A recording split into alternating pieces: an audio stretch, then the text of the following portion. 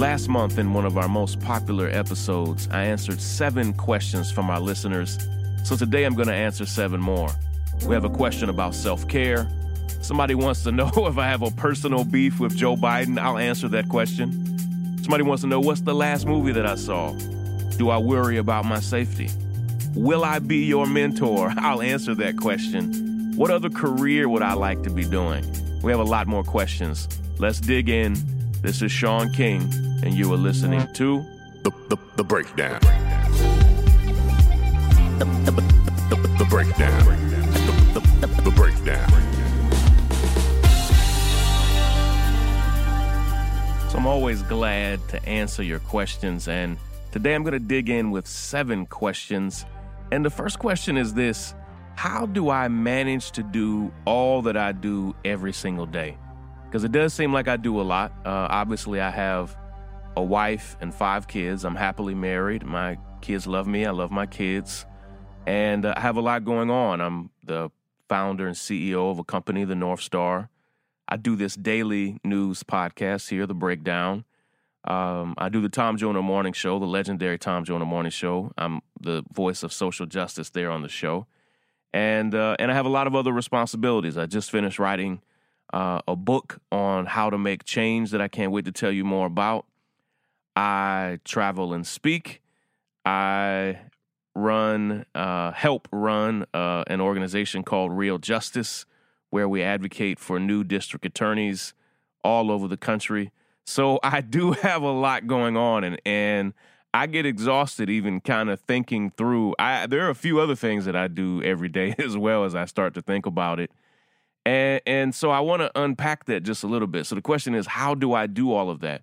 Well, first off, it's hard as hell, and it's not pretty. And I just want to be completely honest with that every day I feel like I have way too much going on, and there's a lot of truth to that.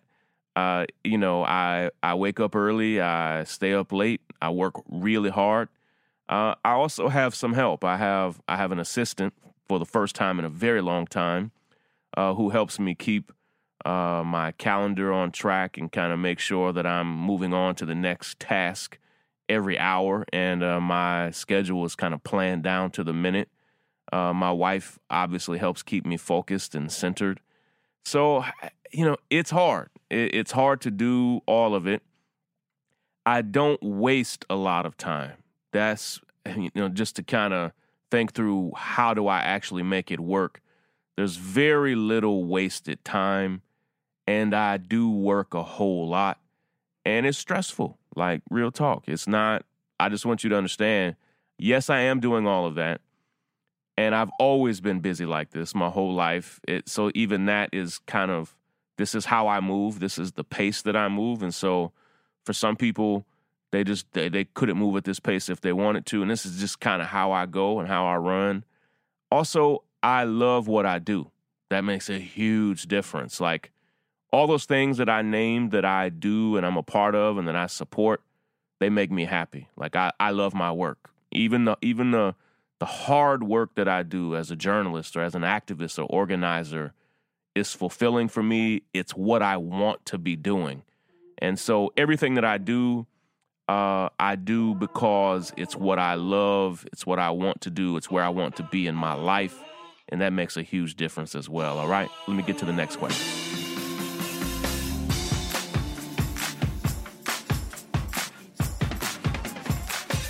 The Breakdown. If I could be doing anything other than all the work that I do as an activist, as a journalist, as an organizer, if I could be doing anything else, what would it be? Now, I had to think about this question for a little while because, as I just said, I love what I do. I enjoy what I do. And so there's not this other profession that I am just necessarily like scratching and itching to do, but I think I do have something.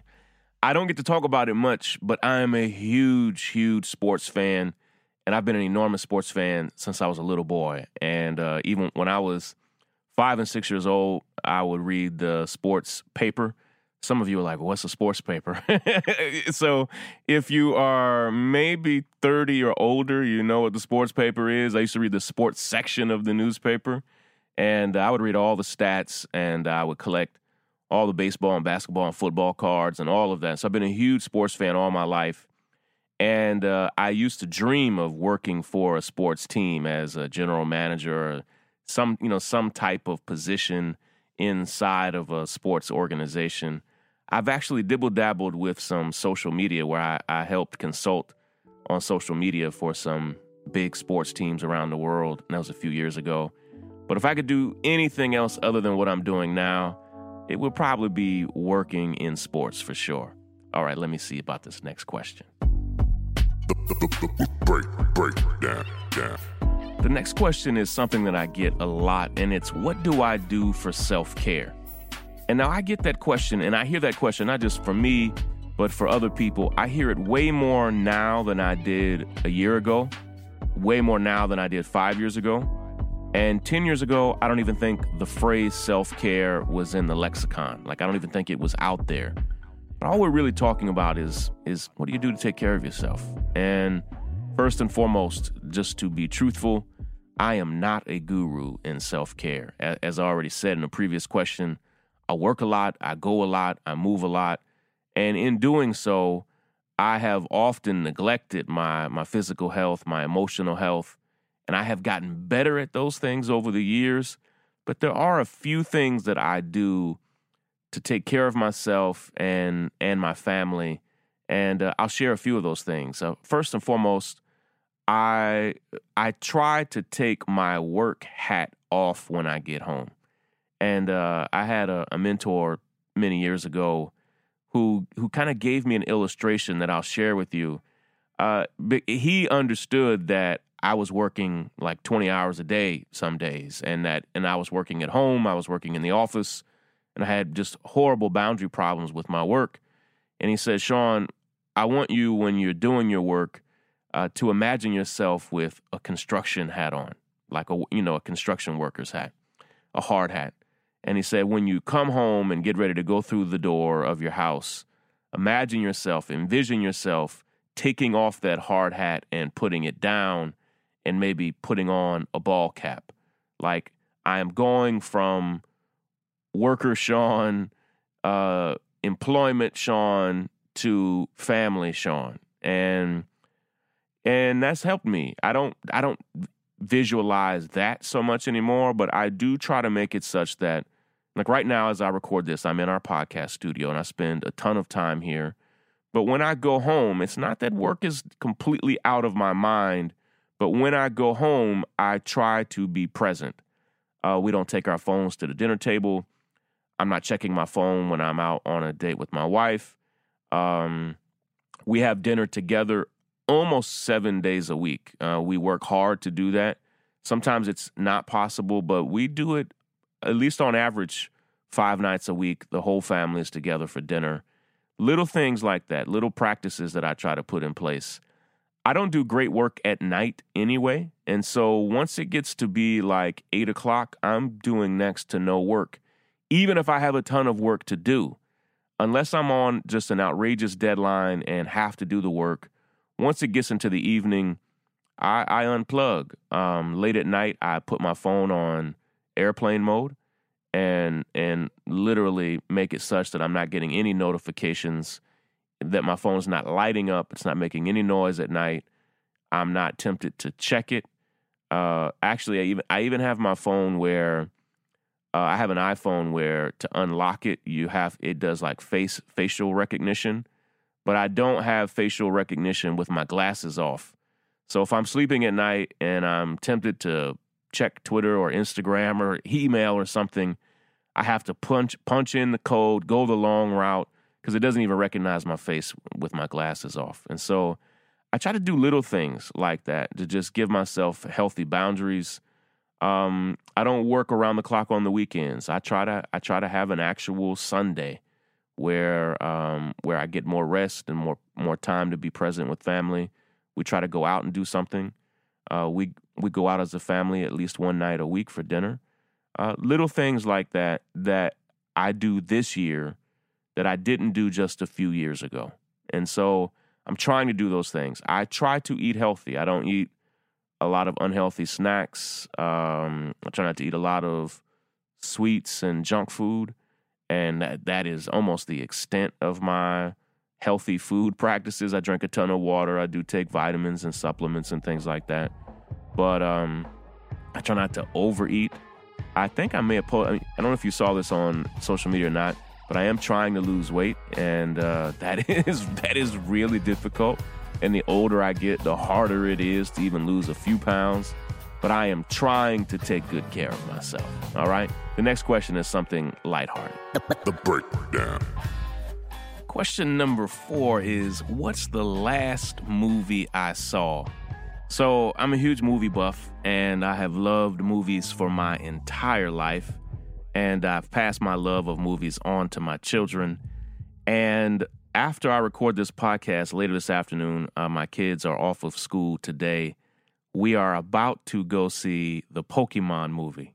Now, I'm not super excited about it. I think it's going to be okay, and maybe it will be funny. But that's the next movie that we're about to go see. And I am struggling to think of the last movie that we went to go see before this. It wasn't that long ago, but I think the last movie that I saw before this was The Avengers, actually. And normally we go like once a week, but it's been a busy few weeks. Like I wanted to go see John Wick 3. I haven't seen that yet. But before Pokemon, it was Avengers.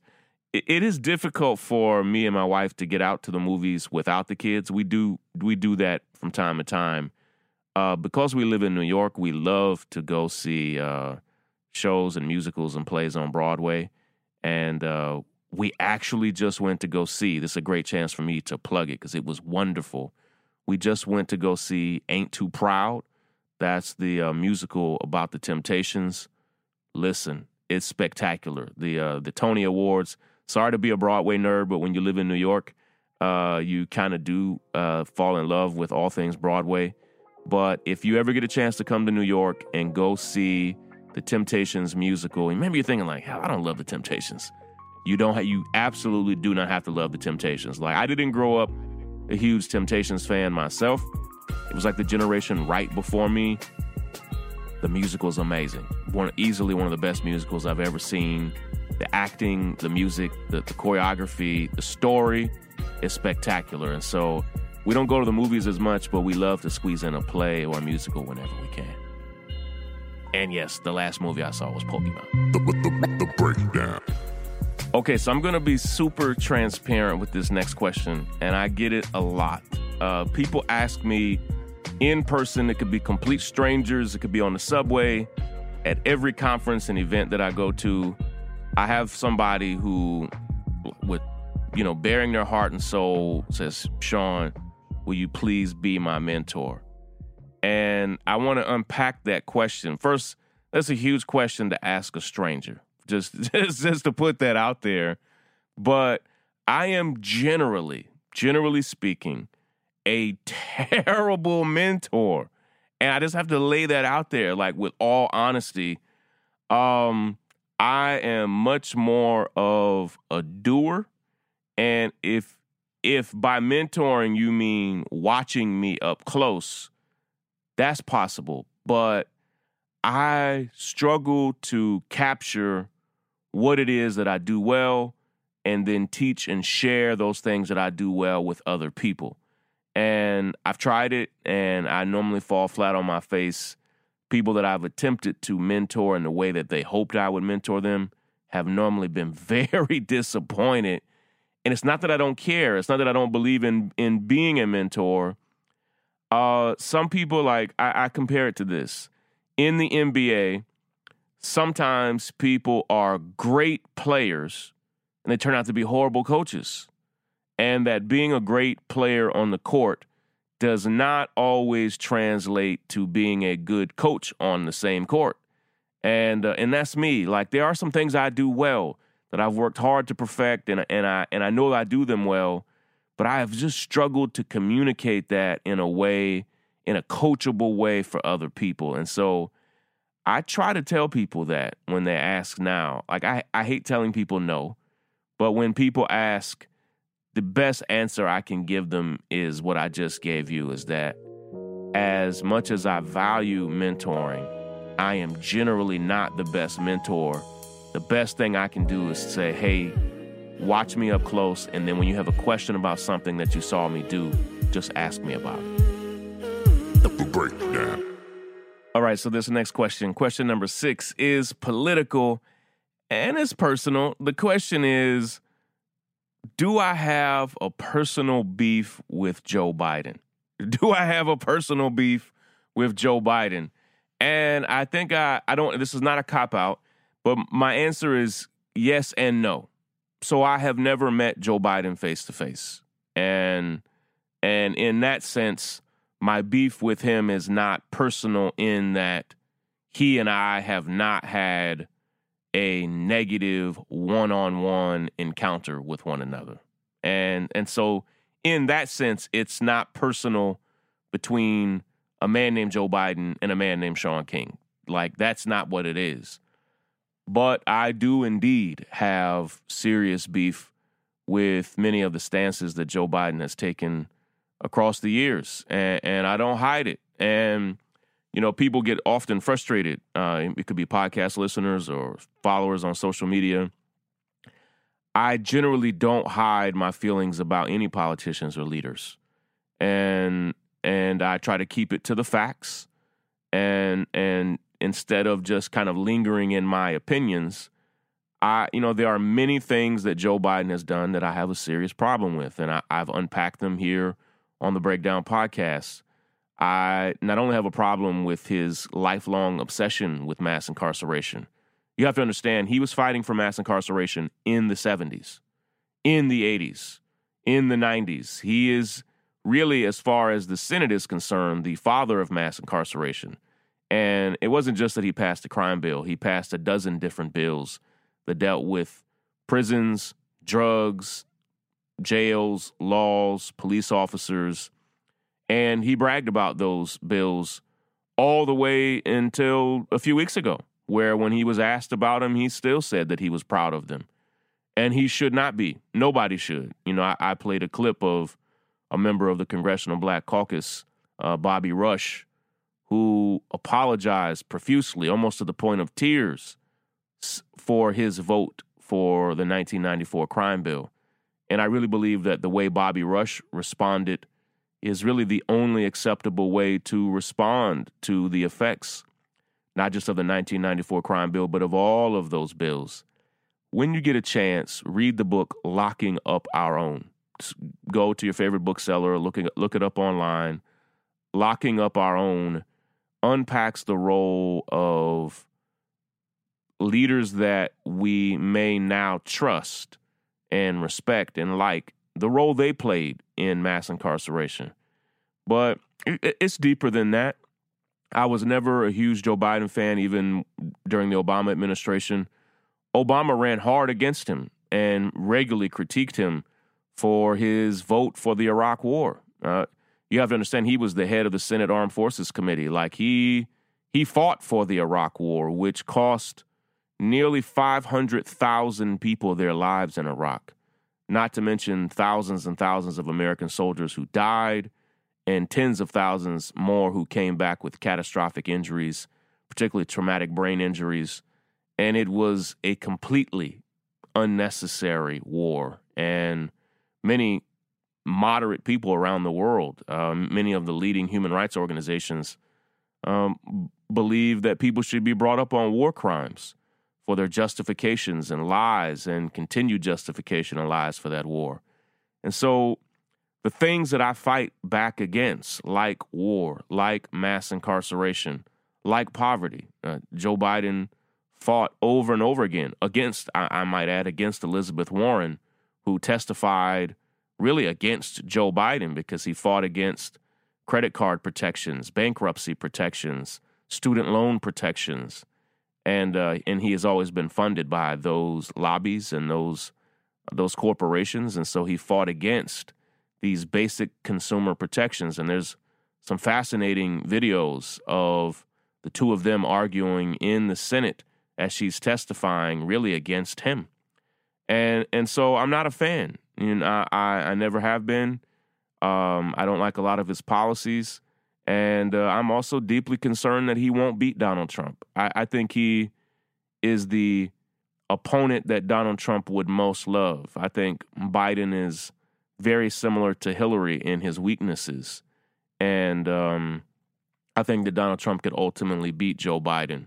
Joe Biden's problems with honesty, his problems with his character over time. He dropped out of his 1998 race, first for plagiarizing a speech that he took completely from another speech in the UK. And then it was found that he had lied about his college transcripts. We just learned now that he was lying in speeches in that presidential campaign about marching in the civil rights movement. It never happened. And an article was in the New York Times yesterday about that. And so, those are problems. And Trump is going to exploit those problems. I do have a problem with his boundary issues, his handsiness, and the way he has responded to the critiques from the Me Too movement. And in this era, when we're running against Donald Trump, literally, I think of all the 25 people running for president, as far as the issues of the Me Too movement are concerned, boundary issues, he may be the weakest of all the candidates. And you should want to run the strongest of all of those candidates against Donald Trump. And so I just think it's a disaster waiting to happen. And so in that sense, I have a major beef because I'm afraid the Democrats are going to run a candidate against Trump that may very well lose in a horrible way. Breakdown. We try to go back and forth between lighthearted question and serious question, but we kind of ended on two serious questions. This final question, question number 7, is, do I worry about my safety? And so the honest answer about that is yes. I don't think about it all the time. I don't obsess over it. I am keenly aware that any of us who are leading and challenging people in power and systems of power, particularly for the work that I do, tracking neo-Nazis and white supremacists, and we've held many of them to account, and many of the people that I helped identify and track are now in jail and prison. And so that type of work always puts you in harm's way, and in that sense, I'm very aware that my safety is a concern. But I try to do things to stay safe as well. I have a lot of measures in place that I won't share all of them here, but I do a lot of things to try to keep safe. I'll say openly, I would like to live a long life, to provide for my family, to be there for my family, to work for the goals and dreams that I have. So I say that to say, I don't operate with a death wish. I want to be alive. And I try to do the things that I can to stay alive and stay safe. But at the same time, I also feel called to be free and be bold and be courageous. And I do that work knowing very well that it could put me in harm's way. And so it's a challenge. I've shared it publicly in writing before. I don't know that I've ever talked about it, but at many different times, my wife and my mother and other family members have said, "Hey, why don't you just stop doing the work that you're doing? Come do something normal that everyday Americans do." And I feel horrible every time I ignore that request. I feel a degree of guilt in some ways because I know that they're just asking not just for my own well-being, but they don't want anything devastating to happen in the family. And so it's a struggle, but so I'm concerned about my safety, but I don't allow those concerns to linger in a way that stress me out or give me any type of anxiety. Break it down. The breakdown. Hope you all enjoyed the answers to those questions. At least once a month, I'll try to come back and answer questions like that. And even the podcast that we do every single day, I try to kind of get to the issues that I think you're thinking about or are concerned about. But thank you all for making it all the way through this episode of The Breakdown. And if you haven't already subscribed to our podcast, we'll be right back here every single weekday breaking down important news stories and issues And we'd love for you to subscribe on your favorite podcast apps like Apple Podcast or Spotify. And please share this podcast with your friends and family, because our next big goal is to get to 100,000 subscribers. We think we're right around 80,000 subscribers now, and we're not going to get to 100,000 without you. Have you left a review yet? I need you to leave a review, all right? Because on Apple Podcasts, we now have nearly 8,000 five-star reviews, but we're aiming for 10,000. So we still want to hear from you. So please leave your best 5-star review when you get some time. Of course, thank you to the nearly 30,000 founding members of the North Star, whose generosity even makes this podcast possible. We love and appreciate each of you so very much. And if you love this podcast and you want to support our work, or you want to see the show notes and transcripts for each episode, we'd love it if you'd consider becoming a founding member of our community, and you can do that right now at thenorthstar.com. There we not only have our podcast, but we have hundreds of original articles and stories and commentaries from some of the leading scholars and thinkers and journalists in the world. Lastly, I want to give a shout out to our associate producer, Lysandra, and our podcasting director and senior producer, Willis, for their hard work on this and every episode. Take care, everybody.